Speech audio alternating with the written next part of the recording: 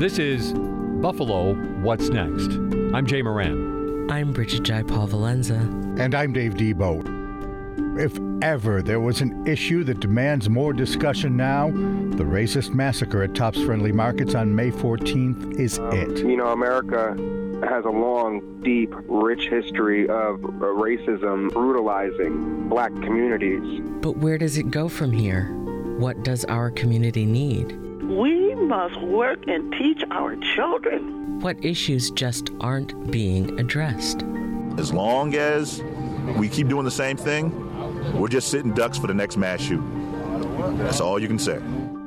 This is a new program. Every weekday, we'll set aside this hour to hear from the community about issues that can no longer be held back. We need to make a concerted effort in our nation, in our institutions, and yes, in our families. And this is Dave Debo. Coming up later on the program, Max Anderson from Open Buffalo is here. He'll be with Jay Moran talking about leadership and activism and really the roles I think that activists can play since the shooting. But first, Jennifer Connor is with me. She's executive director of Justice for Migrant Families. There are groups that the name almost says it all. They work with some of the region's new Americans and those who are seeking asylum and those who are also economic refugees and those who are trying to work their way through the legal system here. Often black and brown people that come here from work. So there's a corollary here, and I think in light of the situation on May 14th, there is much for us to discuss. Before she was with Migrant Families, she had done some work down in New Orleans in the wake of Hurricane Katrina, and that to me is really interesting, folks. There's a parallel there and a lot of interesting things we can get into. So much to talk about. Jennifer, thanks for being here. Thanks for having me. I think over the course of the discussion here, we can get into what the group is, what Justice for Migrant Families does. But the quickest of overviews, who do you serve?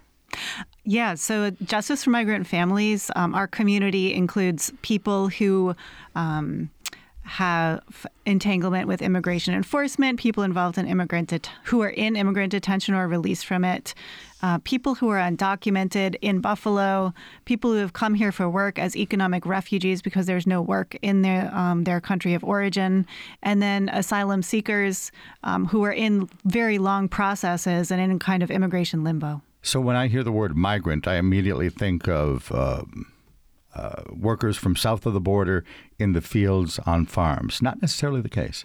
No, that there are certainly many workers who are here keeping New York's agricultural industry going, dependent on them.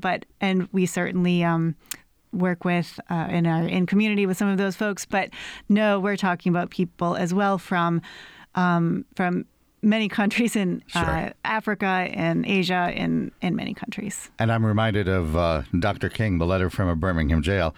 Injustice anywhere is a threat to justice everywhere.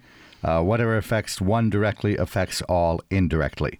For you, there's a commonality here. No? A commonality between? The people of the East Side who were targeted by the shooting. And some of the populations you work with. Yeah. So first of all, we certainly have community members who are on the East Side and who live in the general area or who were certainly impacted by a white supremacist attack in their general neighborhood. And secondly, there is absolutely a correlation of attacks motivated by racism, by white supremacy, and even in the person's writings, they name immigrants, people of color, and Jewish people. And these are all groups that have been targeted by white supremacy. And you think there were immigrants in the store?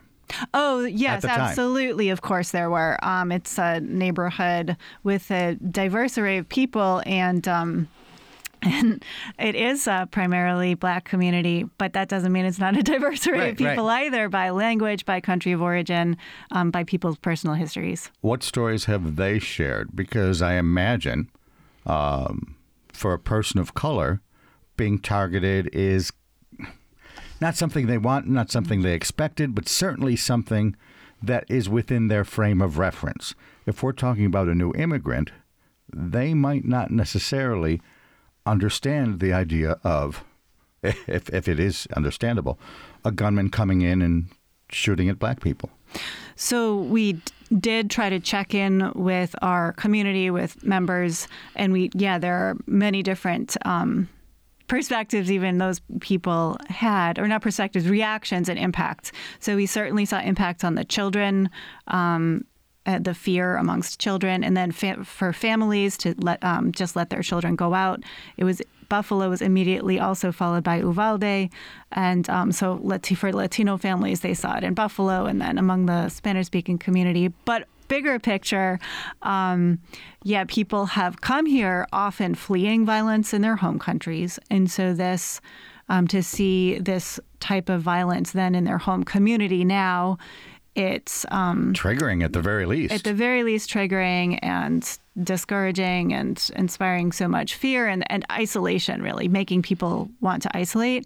And then secondly, people do, especially people who've been here for less time, they don't necessarily have the cultural and historical context to understand what's happening and what is the source of this problem. And there's a lot of room for education there and conversations. People who have been here for a little bit longer and also who have honestly more English access or more language accessibility are able to grapple with it in a different way. That was the part that I was picturing is the cultural relevance. People who have been in the United States have at least an awareness. People who haven't might not. How do you talk to them? What do you do? How do you explain it? Well, gee, America's inherently racist. What do you say? I say that we are at this point because of hundreds of years of history of genocide and enslavement of people, and that is the historical root of getting us here today, and that doesn't. Those roots run deep, and we have not healed as a country from them. And that's a starting point where I'm trying to explain very quickly where some of this comes from, because I don't think just by walking around on the East Side and looking around, you can say, oh, I can see where the roots of historical disinvestment come from. You can't see it, but just by looking, what you see are storefronts that are run down or places that have not been taken care of.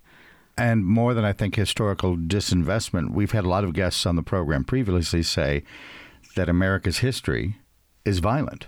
And I'm not talking just slavery. I'm talking generally violence.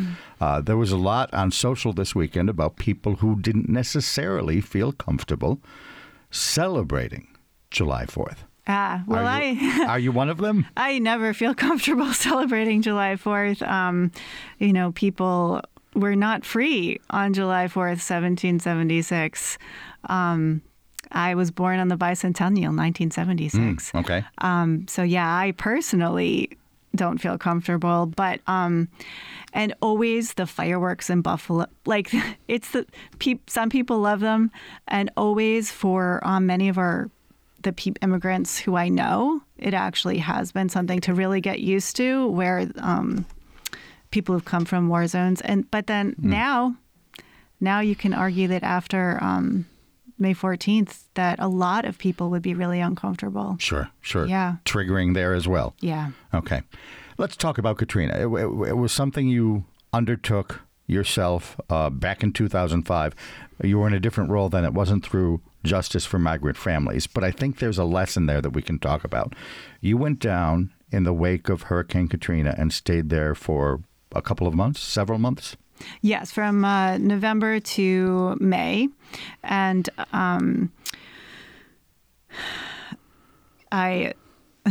Go ahead. Yeah. So I was living in Charlottesville, Virginia at the time when the Katrina hit, and I heard about so many of the failed attempts to help, in quotes.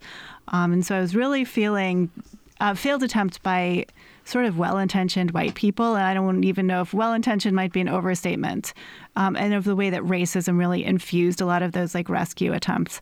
So I thought, you know what, as a white person, I could do I could do better, but I waited for a moment when I saw a place where my skills could be used, a group that had already existed on the ground, that was already doing the work, and a place that was inviting help. And I named those three things because I think in this moment in Buffalo, that's important as well for people who want to do the work, the long-term work. And so I went to Katrina, and I actually, I rebuilt bicycles. I worked on people's homes. So I worked on bicycle distribution. I worked on people's homes.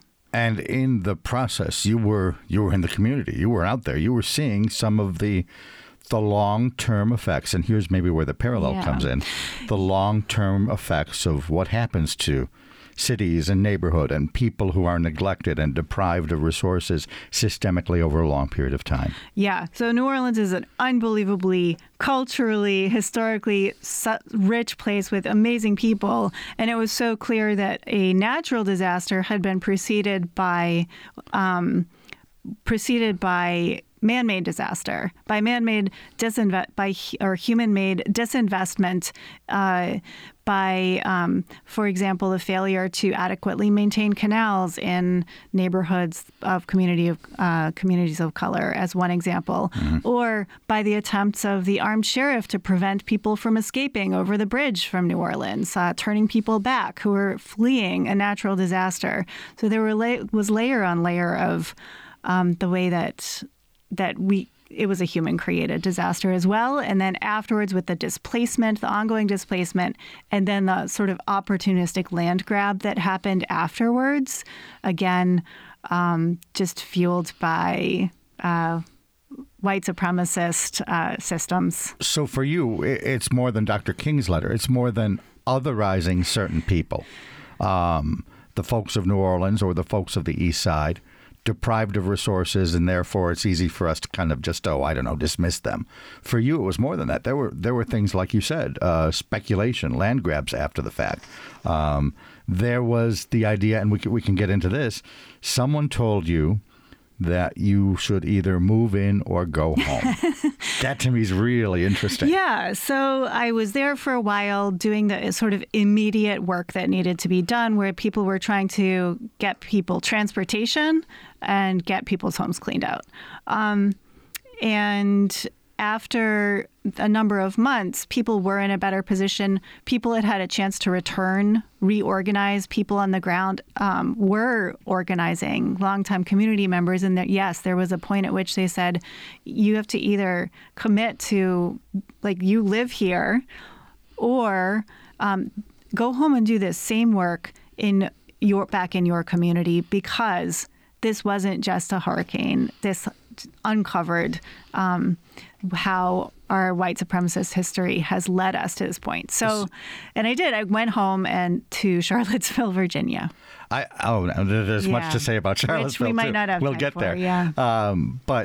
I remember the headline recently in Business First of Buffalo, something to the effect of what happens after CNN goes away. Yes. Talking specifically about the East Side. Yeah. People helicoptered in, thoughts and prayers, and then what? You saw that in Katrina, too. I did see that in Katrina, and I do think we have an opportunity in this moment. So an opportunity to invest in, again, the community-centered solutions that are generated, that do exist on the East Side, that simply lack investment and resources.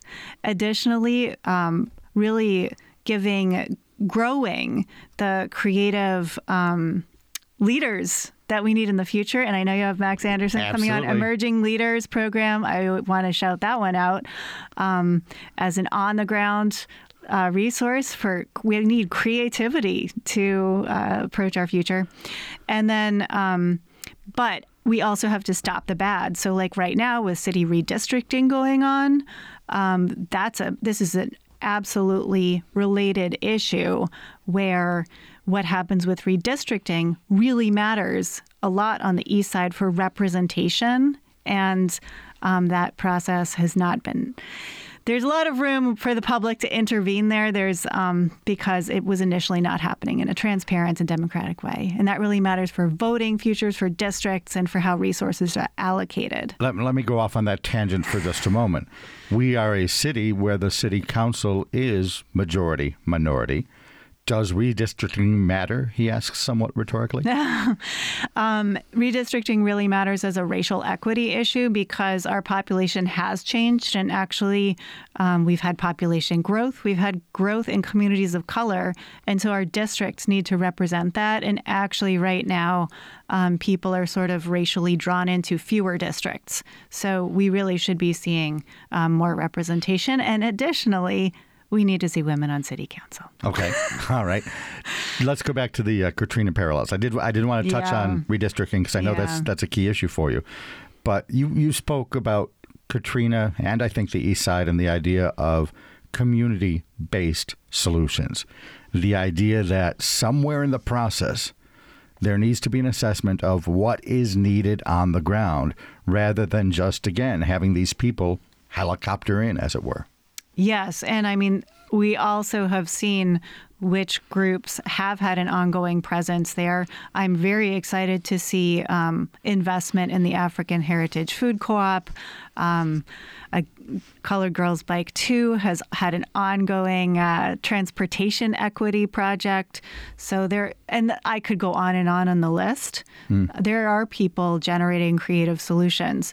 And because I'm here with Justice for Migrant Families, I also want to say that in that process, we need language access all across the board.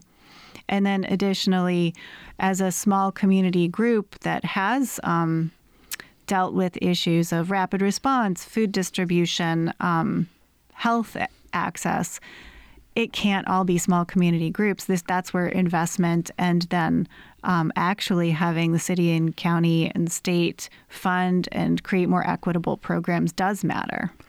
There is an effort in the community to try and reach out to Wegmans, Dashes, Aldi's, someone to bring in a new and different grocery store.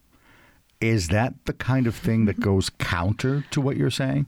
That's a large corporation, a Wegmans coming in, and profits would presumably trickle back to Rochester to some degree.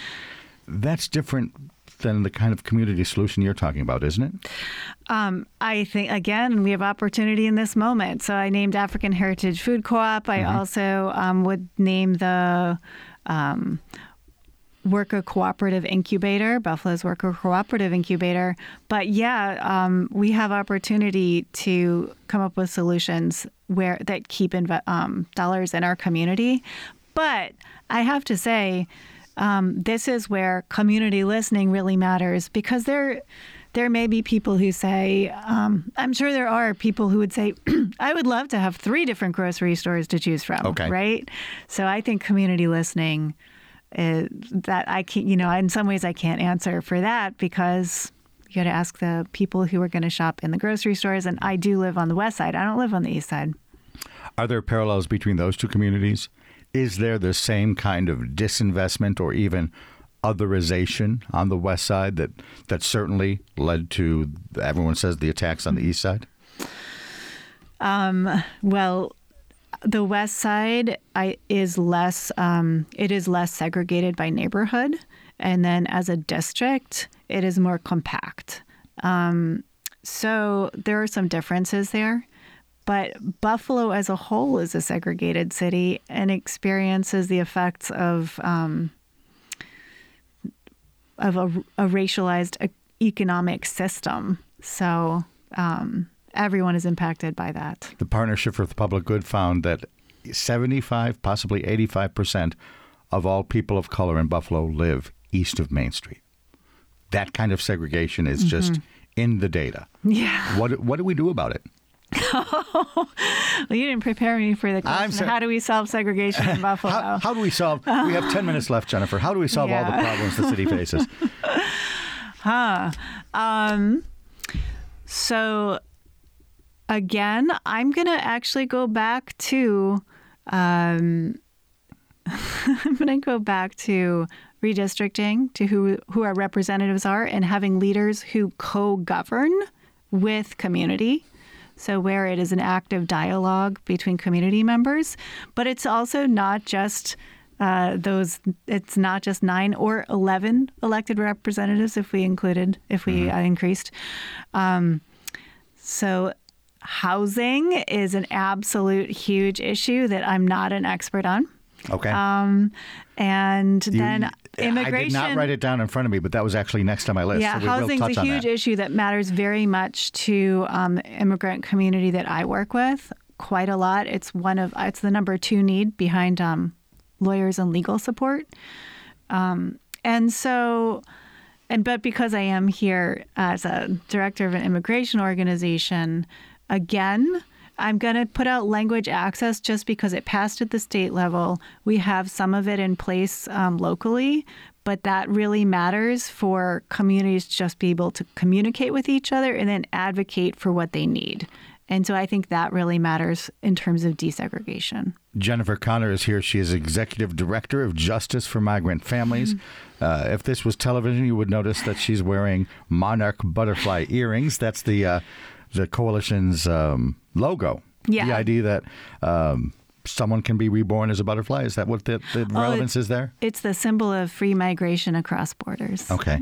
Oh, because they fly everywhere. They I understand travel now. from Mexico through the U.S., through Canada. Okay, that makes sense. No passports. No passports required, just flap your wings. Okay. Talk more. And I did hear you say that you're not an expert, but you are someone who certainly, because of your work with migrants, has seen some of the issues this city faces involving housing. Talk to me about the scope of the problem and, to the degree you can, what we need to do to solve it. Easy questions today. Okay. Yeah. So I think this goes back to access issues where there is a lot of discrimination, in my opinion, based on based on people's immigration status. So I think it's good for people in Buffalo to know that immigrants are not all one type, are not here through one route. Okay. People come here through many different means, and that each person's immigration story is unique and has different features to it. Most of the people that I know, work with, am in community with, have real obstacles in accessing very basic needs. So a lot of people I know do not And is that more than the language, which was on your list already? Yeah, it is more than language. A lot of people don't have Social Security numbers. And so, for example, a worker cannot access unemployment if they are out of work. A single mother with a child can get food stamps for $200 for her child for a month, nothing for herself. A couple who is in a bad housing situation can either stay in their very bad housing situation or go live in a unfurnished home with no electricity that is offered to them. And I'm giving you real life examples. A family with a child who suddenly finds out that he has a chronic medical condition. Well, he's going to turn 18 in 4 years. He won't have health insurance after that. So for 4 years, he's going to get his medication after that. What will happen? Those are all real life examples. And there are solutions to all of these, which is why I named them. We could pass the Excluded No More legislation at the state level to include all workers in Buffalo in unemployment insurance. In terms of and there's yeah, that's what. Maybe I'll just stick with that one. We're almost out of time. I have a laundry list. Yeah, and there's her ways list to is solve long, and her passion these is large. Access issues, but then I do want to highlight. I know Max is coming on next. Just the issues around policing and over-policing of communities of color. So this is really dangerous, and for people in our community that we don't have a good barrier between police and immigration, and there's no reason for it. So that could pass at the state level this year with New York for All. but also the county and city could enact a barrier between police and immigration. And that's also true for our city's license plate readers, that there's no barrier. When you say a barrier between police and immigration, explain that. What do you mean? It means that there would be no data and information sharing between police and immigration, that unless there was a judicial warrant, same as what is required for like someone to enter your home. So a Buffalo officer stops someone because their taillight is out. Yeah. They enter it into the computer. In your world, it wouldn't automatically flag that they are an undocumented person. Yeah, in my world, that officer, or what has happened, that officer would not then call Border Patrol and say, hey, we got an undocumented here. And because the person's speaking Spanish, and then that person would not come home that night to his family. So yeah, in not in my world, in the world that we are going to move towards, we are going to see that broken taillight's a broken taillight, and that those two things are separate. And then in terms of our work in detention, which we definitely don't have time for, but It is very connected with the movement for decarceration. Those two systems, both policing and the detention and jails and prisons, mirror each other. And so anywhere that we can make progress in one, it ties to the other. And there's a parallel issue. That's the other thing I wanted to touch on before we wind up here. The things you advocate for on behalf of migrant families certainly could have a spin-off effect for some of the problems that the East Side is facing. Address that. Well, yeah, I mean, I'm talking about East Side residents. And over policing of communities of color is to say it's a big problem is an understatement. But we do have to stop the bad while we build the good. And so it's important to protect, and hand in hand with stopping over policing is the last one I don't have time for, which is to provide actual legal funding for legal resources for immigrants. And as an example, even for refugee families where their kids have grown up here, those kids then can often run into get caught in that kind of over-policing where it involves police, it involves immigration, and can end in disaster. But we don't have to have that. We could have better legal support in the city with city funding for some of those things, and then with policies. Activists and advocates are in almost the business. I don't want to describe it as a business, but their avocation is to press for certain things. And oftentimes those certain things just don't happen, and they continue to press. So with you and others like you, I'm not sure this is as relevant as a question as it usually is, but I love to try and end the interview with the same question. I've asked it of many people. Do you have hope? After banging your head against the wall as many times as I imagine an activist does, do you have hope? Absolutely. Every day I talk with people who've been through the most unbelievable trial and tribulation, and I have seen so many victories on the individual level, and I've seen individual victories on the systemic level too, even right now, as City Council is reconsidering their redistricting plan, and should hear from all of you who are listening. I think this is an important issue for her, folks. Wink, wink, nudge, nudge. Well, it's a very current issue that's going to have implications for 10 years. And it really matters for immigrants, because immigrants are that's where our population growth came from. And that's why we can redistrict. And yet that process specifically there hasn't been outreach to immigrants.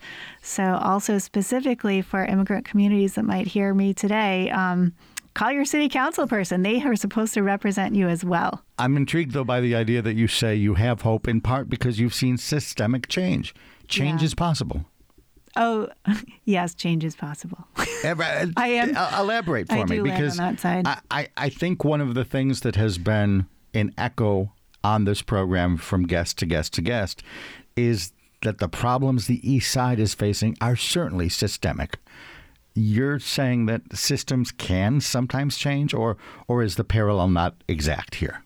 I think that for all of us in Buffalo who are looking to make change through all parts of the city, and certainly East Side-based organizations, we are ready for the moment when there's an opening, and you don't know when that catalyzing moment will come.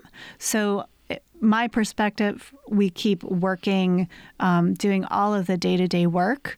And we are ready for those catalyzing moments when we can really press and see something change. I know that we're in really demoralizing, dismaying, discouraging, disheartening, all of the disses times. But I think we all keep doing the work because there are openings, sudden moments of change. And last question, what does Buffalo need? To listen to the people and to let the people lead. All right. Jennifer, thanks so much for being here. This has been enlightening and interesting. Jennifer Connor is the Executive Director of Justice for Migrant Families. If someone needs to know more, how do they get in touch? We are on the web at justiceformigrantfamilies.org. We are on Facebook also, Instagram. Facebook and Instagram is our initials, JFMF of WNY. All right, very good. Jennifer, thanks for being here. Coming up next, Jay Moran standing by with Max Anderson. He's from Open Buffalo. A lot of what they talk about is leadership and growing that next generation or even the current generation of activists willing to take on a role in the community. More to come. Stay with us. Watch the WNED PBS original production Daredevils of Niagara Falls. I think part of the lure of Niagara was that it was understood to be a very dangerous place. A daredevil is somebody who goes out and does a daring thing. Maybe they make it and maybe they don't. Daredevils of Niagara Falls, now streaming on YouTube and the PBS video app. It's one thing to love public media, but it's a special thing to support it. Consider this. If you've got a car you don't need anymore, or you've got one that's simply too expensive to repair, arrange to donate it to Buffalo Toronto Public Media. It's easy for you. Pickup is free, and it could be worth hundreds of dollars in support. Here's how to get started. Go to WNED.org/vehicles. This is Buffalo What's Next, where we have conversations with the community about moving forward. To have your voice heard, press the Talk to Us button on the WBFO app, and we'll work to get your questions and comments on the air. Join us on Twitter at WBFO or email us at news@WBFO.org. Together, we'll have the conversations that are needed. This is WBFO, your NPR station. And welcome back to Buffalo What's Next. With us, Max Anderson, Deputy Director of Open Buffalo. Max, hi. Hi, good morning. Thanks for having me. Great to have you with us for sure here, Max. There's obviously a lot to get into. We've had some folks on from Open Buffalo already, but I feel that it's always good to reiterate because it's one of the goals of the show is to highlight elements inside the community. So let's just talk about Open Buffalo and its mission. Great.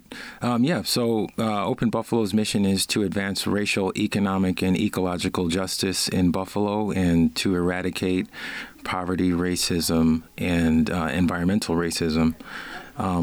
That comes in a lot of, our work comes in a lot of different a lot of different forms. Sure. Our main work is in leadership development and advocacy. So most people probably know us for our Emerging Leaders program, which has been running since 2015. We've had almost 150 graduates from that program over the years. They learn everything from organizing to relationship building to learning how to tell and cultivate their own personal story, finding the power that they have within them, and helping to connect with others and inspire them with their stories and organize and build something great and beautiful and big and bold to change the community around them. Sure. So the Emerging Leaders program then, who seeks that out? Who do you seek for that program? So it's each Emerging Leaders class is very eclectic. The barriers or thresholds for entry are people who have experienced some form of systemic injustice. So when we launched the program, we had some specific recruitment goals. We were looking for people who have had interaction with the criminal justice system. We're looking for women. We're looking for young people. We're looking for people of color. And we're looking for immigrants and refugees, new Americans, knowing that these are the people who are closest to the problems that we're dealing with as society, and we think that they're the people who are closest to the solutions and our most innovative folks. Our first class of emerging leaders had fast food workers who were active in the Fight for 15 movement to increase the minimum wage to $15 an hour, alongside law students, alongside people who worked for, we had some staffers for politicians and people who were like mid-level professionals, and our age range has gone from 17 to over 70. And everyone, comes together and, we are able to build relationships and distill down, what are the things that bring us together? What are the things we have in common? What resources do we all bring into the room in terms of our skills, our knowledge, and our networks and communities? And what can we do together to really change things and make the community better and safer?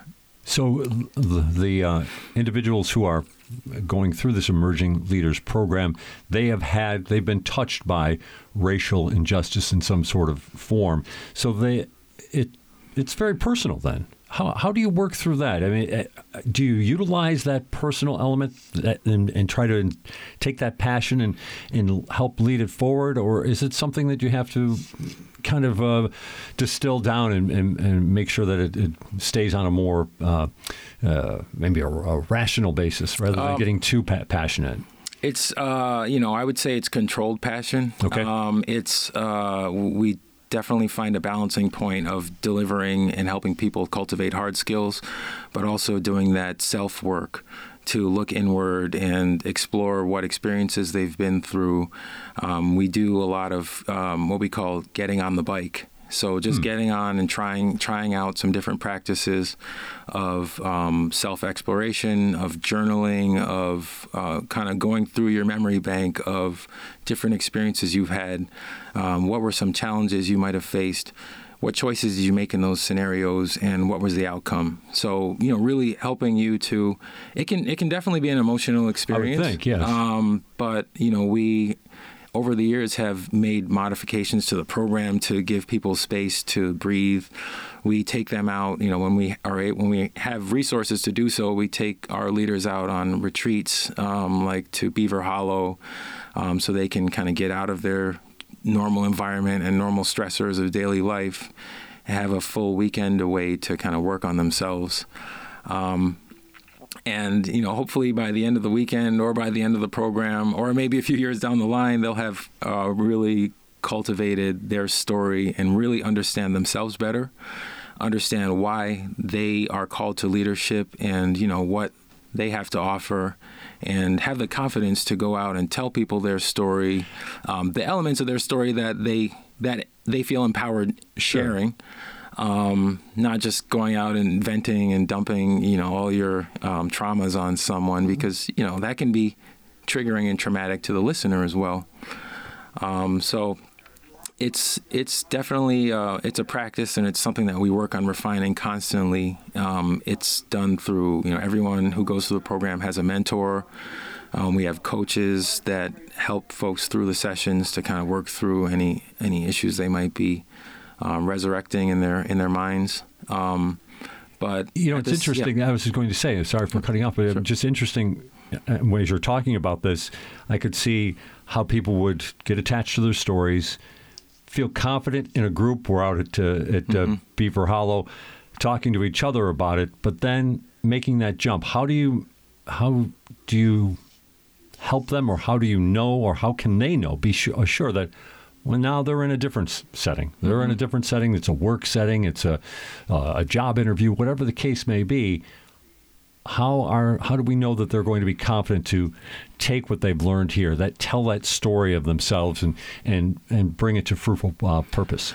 It's just repetition. It's practice. We share in front of one another.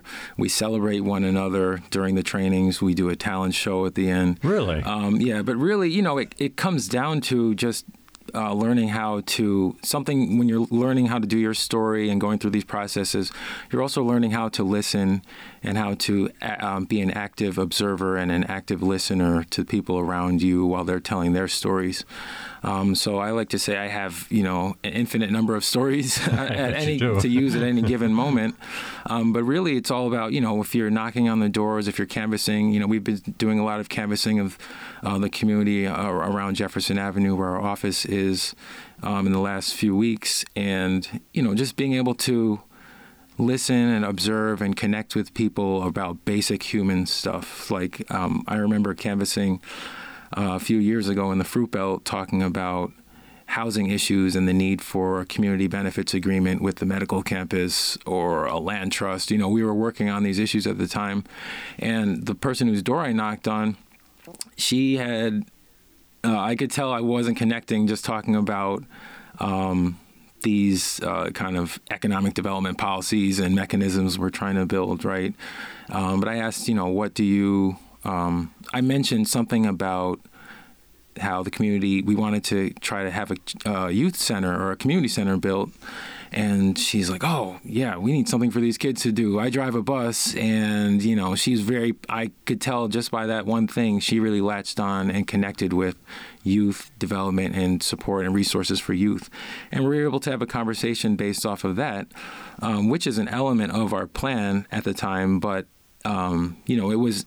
You have to really just be able to listen and observe people and see where they're at, ask questions in order to know how to connect with them best, right? That's really what it comes down to. So it doesn't have to be you don't have to try to shoehorn in your prefabricated story that you use to motivate people. It could be something about, how... I every morning when we're starting meetings, I'll bring up some challenge that I overcame with getting a 3-year-old dressed and her hair done and fed and out the door on time before getting to work. So, and a lot of people can connect to those kind of things, like parents, family, and community issues. So it's really just being open and observing and listening to people. Interested then, because I did see on your website how you guys have been canvassing in that Jefferson neighborhood in the last few weeks. What are we hearing? What are you hearing from folks? I mean, some of it seems obvious, but at the same time, that's one of the things that we've discovered here in the last month of doing this show. Everybody has their own story. Everybody has their own issue, and it in many cases can be quite profound, especially considering what happened on May 14th, right there in the neighborhood. What are you hearing from people? So we are located 1 block from Tops, and we're in that neighborhood constantly, like most of our time is spent over there. We did some canvassing on like Laurel and Riley streets a few weeks ago. Well, we've been doing it consistently, but I'm thinking of a specific time a few weeks ago. And, some people haven't left the house. Some people are scared to venture out into large public spaces. Some people definitely don't want to go back into that You're business. Hearing that some people aren't going to go back there. Yeah. So, it's a mixture. Obviously, when, immediate needs need to be met, you need food, we need water, we need shelter. So I think a lot of people are coming around to the fact that, they need a grocery store. There is no food access in that community for like healthy produce. And it's something people have been complaining about for a long time, the quality of the Tops. But it's all that we have over there. So people are calculating, making some very difficult kind of decisions that nobody should ever really have to go through. Some people one house I remember that we went to, it was a mother who she was out at the time and her young, elementary age daughter was home and at the time of the incident, and the daughter like sprinted home, and in the time before she got home, the mother was calling and couldn't get an answer from her, and just thinking about the not only the immediate trauma of people who were directly connected, who were there, who were across the street, who maybe just heard down the street, let alone just people who are Black and people who have, been distrustful. Buffalo has this, Buffalo's infamous for our segregation, right? Certainly. Our racial segregation. And I think people have grown up in, and we've been swimming in the waters of segregation for decades, right? And all of a sudden, someone invaded that the bubble of the blackest, one of the blackest zip codes in upstate New York, and committed a terrorist attack against us. So it just completely shatters the psyche and the kind of. And it's resounding throughout the neighborhood, you feel? I think so, yeah, and I don't think it's it comes in a lot of different forms, right? It's for some it's fear, for others it's anger, distrust. We've had people flat out say that they don't trust white people, and we're very intentional about how we approach people with canvassing. We go in teams. We're almost all people of color who are out canvassing and knocking on doors. Just realizing the sensitivity and the rawness of the moment. And yeah, we're just there to, we don't have an agenda. We want to listen, we want to learn, we want to connect people to resources like the African Heritage Food Co-op. So we have a survey where we can determine people's needs in terms of food, supplies. Open Buffalo recently started a diaper club. Because that's become a big issue since the shops is closed. Yep. Getting those personal items just haven't been available. Yep. Diapers, feminine products.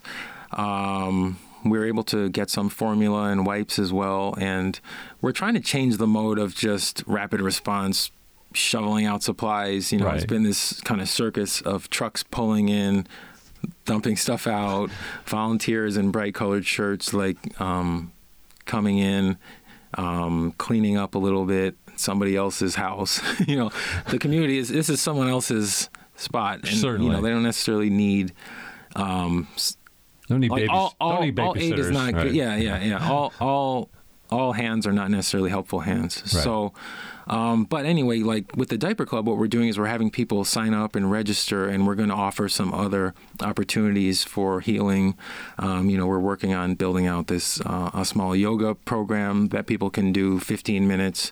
You can come in, you can work on yourself and your spirit, and whatever you want to bring to the space. If you just want to pull up and grab your bag and head off, that's fine too. Sure. But if you want to build a relationship with us and with other people who are dealing with similar situation, we want to build that relationship with you too.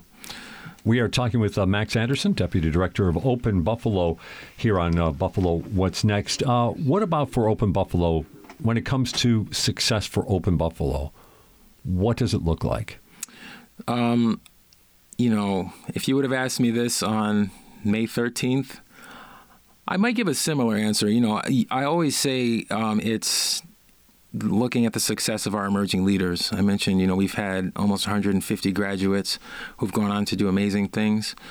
But it's really the aftermath of the attack has really shined a light on just the beautiful work that our leaders are doing in the community now.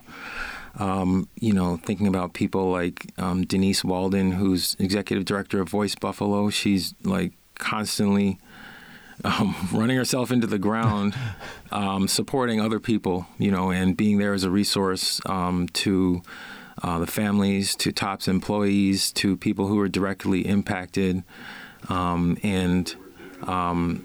We have, on the other hand, Razi. So Denise went through our Emerging Leaders class in 2016. She also worked for us for a number of years as well. Razia Hill from our 2020 class, she has a nonprofit called Every Bottom Covered. And you definitely have to have her on this show. Okay. She has come by Open Buffalo with dozens of boxes of diapers, and we've been able to distribute thousands of diapers to people. And she's she was doing this way before this became like a mainstream issue, because access to supplies for kids and diapers has been an issue for, impoverished communities for a long time. So this is just, the supply chain shortage and all the 2021-22 economics has kind of brought new light to those things. But she's been doing work to support the community around that for years. And, we have others who have, our city's first poet laureate, Jillian Hainsworth, India Walton was in our first class of emerging leaders. So we're just really, and we see them like really springing into action in this moment when there's so much need and so much pain. And really coming from with, you can see there's a lot of diversity among those people, right? We have people who are interested in politics, the arts, direct services to the community. But yet they're fueled, it seems to me, back to that whole thing about passion. There's a passion for their community and to try to improve the conditions for Black people in Buffalo. That's true, yep. And I think, a lot of people in our work are empaths. I don't even know if that's a real word, but I know that's a very popular word. It most certainly works in a lot of conversations. Yeah, but, we feel very deeply, people that go through our program, we really help them to find out the power in them and like what skills they have to bring to bear to improve Buffalo. So it could be, we knew from the jump that India was a really great speaker, right? Really powerful. I remember I was teaching a workshop one year, and she had come back as a trainer, and people were doing group work, and I'm a pretty soft-spoken guy, and I need to get the attention of a room full of people, 50 people who were in small group chat and, chattering. And I'm like, India, can I borrow your voice for a second? And she got everybody back. I bet she did. And Jillian, is an amazing poet. We have Leah Daniel, who started a nonprofit fostering greatness to help and empower youth or people who've come through the foster care system. So really just the diversity of our alumni base is really incredible in terms of their interests and the different areas of life in Buffalo they're able to impact. It's interesting, you mentioned India Walton, for example, somebody who came out of your organization, obviously made a huge impact in terms of politics. It was just last year, wasn't it, that she ran for mayor and seemed on the verge of winning that office for a point. What about for Open Buffalo, though? Obviously, India, she clashed with the city administration. Open Buffalo, what's the relationship with Open Buffalo and the leaders of the city of Buffalo? We're a 501c3. We're an apolitical organization. When we see issues that need fixing, we work on those issues. We like to say we focus on the policy, not the politician. In 2016, we really started looking more deeply at some of the disparities in policing and incarceration. And what we did is we went out and, first, we tried talking to city leaders about the issues and the need for community-oriented policing, which is, more officers getting out of the cars, getting out of the squad cars, building relationships with people, walking beats, and that level of trust building that was absent at the time. We tried talking directly, and nobody would listen to us because, I think sometimes there's not that impetus to change unless something big happens. Sure. So what we did is we went out and talked to 2,000 people in the city at bus stops, on corners, at barber shops, at community centers, and we administered the survey to them and said, what are your perceptions of policing in Buffalo? How do you feel the police department respects you, your community, people of color? Do they respect women? Do they respect immigrants? Do you feel safe calling the police? If something was going on in your street, would you actually call the police? And we were able to take that data and, crunch the data with some of our partners, like Partnership for the Public Good, which is a local think tank. And we were able to come up with 21 recommendations for improvements to policing in Buffalo, really centered around that concept of community-oriented policing. And, we've seen a lot of those recommendations come into place, like body cameras, pilot program for that happened after we launched our report. So you can't. So what you're saying is you have been able to move city government to a certain extent. Obviously, there's more that you want to do. Yeah, to an extent. We definitely don't shy away from we don't shy away from direct engagement with leaders and with politicians. But we also don't shy away from activism. So, we like to have a direct conversation, make some direct asks or demands, like in terms of policing, or when I was talking earlier about the pushing for a community benefits agreement with the Buffalo Niagara Medical Campus. If you get it rebuffed and pushed aside, then, you re-strategize, you come back with your people, and you figure out how are we going to build enough power to make someone listen to us? Max, I wrote down 1,000 different questions here, but our conversation has veered off into some really interesting directions here. And since we got onto the topic here about addressing policing in the city of Buffalo, again, this is anecdotal, but perhaps rather than a full-length survey of things, but is there a sense that there have been improvements between the police department and the black neighborhoods of Buffalo?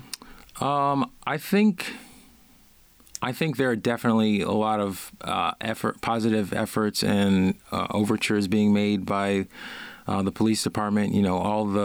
A few years ago, Commissioner Lockwood announced that every officer coming through the academy was going to be a community-oriented police officer. Okay. Right? That language was not used before we had started really pushing for this and complaining about the need for this relationship building, right? So that includes, de-escalation training. It includes diversifying the classes. When I'm the cadet classes, so when I'm driving around or if I see police officers driving by, I am seeing very diverse faces and different genders, behind the wheel of the cars. But in terms of trust building and relationship building, we haven't done a survey since that original one. I think that hopefully the department is doing some kind of surveying of its own to really see how they're doing, and not just waiting for to respond to complaints about brutality or about people being mistreated by the police. Because clearly there's a legacy here that's going to take. It's not going to change people's perceptions overnight. Right. There's no doubt about that. I just want to veer off just for a second here into your personal story a little bit in your own bio. And this caught my attention. You developed a passion, I'm quoting here, for personal growth through linguistics, communication, and cultural mashups. Talk about linguistics just a little bit there and what lessons are inside that, because it's one of those things, maybe it's not something that everybody thinks about, but linguistics holds a lot of insight into culture, multicultures. Mm-hmm. So, I grew up in a very multicultural household. Well, our culture was Jamaican. My parents and my older brother moved to the U.S. a few years before I was born. But what happens with a lot of new Americans is you kind of build bonds and build community with other folks who are from different countries. So Thanksgiving, we would have, we'd celebrate American Thanksgiving with friends from Korea, from Africa, from Ireland, all in our home, and I feel like it helped me to develop just an understanding of how folks communicate, how to, I feel like I have an ear for languages and kind of hearing through accents and language barriers that other people might have. And that led me to really loving and pursuing language study. So I studied French and Spanish and international relations. Also understand patois from our country. But really what I think it helped prepare me to do, that kind of upbringing, is to just meet people where they are, to hear them, to listen with, my whole being, my whole heart, to really, sometimes there might be a barrier, and you see someone maybe in a customer service situation getting frustrated because the customer has a language barrier, right? And then they try talking louder, or they get angry. But if you really just simmer down a little bit and maybe listen and observe, use your whole active listening toolkit, we can really understand each other and cut through a lot of our differences, and really translate what we mean into any format. And I think that's going back to the storytelling aspect and helping our emerging leaders to communicate. It's really helping people to get those kind of core observation skills and listening down, and being able to communicate with anybody about anything. Max Anderson of Open Buffalo, thanks for joining us. Thank you. This is Buffalo What's Next on WBFO, WBFO HD1 Buffalo, WOL in Olean, and WUBJ Jamestown.